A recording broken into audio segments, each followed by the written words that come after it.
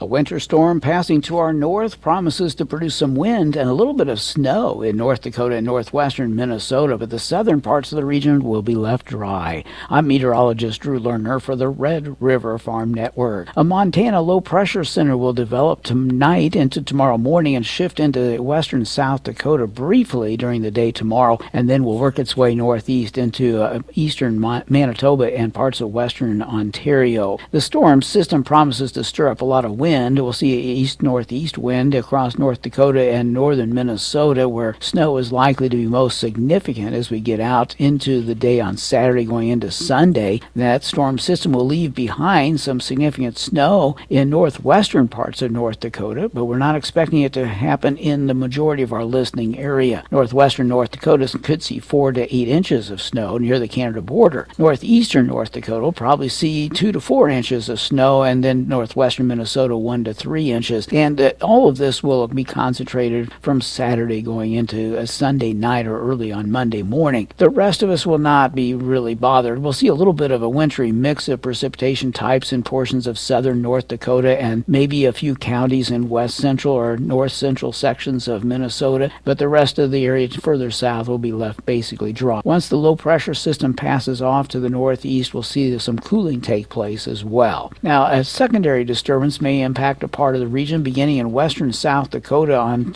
Monday night into Tuesday morning, and it will race across the region to the northeast as we go through the day Tuesday, and then dissipate as it gets into northern Minnesota Tuesday afternoon. That system is not likely to produce a lot of moisture. Today we'll see highs mostly in the 60s in the southern portions of the region, including a big part of South Dakota and southwestern Minnesota. 40 and 50 degree highs will occur elsewhere, with the 40s likely near Canada's border and also in that snow-covered area from east central portions of North Dakota to northwestern Minnesota. As we go into the day Saturday, we'll expect to see those temperatures still cool to the north. In fact, they might get just a little cooler with 30s and 40s in North Dakota and also northern Minnesota, but it will be snowing in some of those areas on Saturday, and that'll hold those temperatures back. For the rest of us, we'll still be in the 50s and 60s most likely. South Dakota and southern half of Minnesota. On Sunday, we'll expect to see the warm weather staying in Minnesota and the extreme eastern parts of South Dakota, but everybody else will be cooling down to 30s and 40s. We'll have some 20s in northwestern parts of North Dakota. The cooler air will move further to the east after that. We do expect nighttime lows in the northwest half of our region to eventually slip into some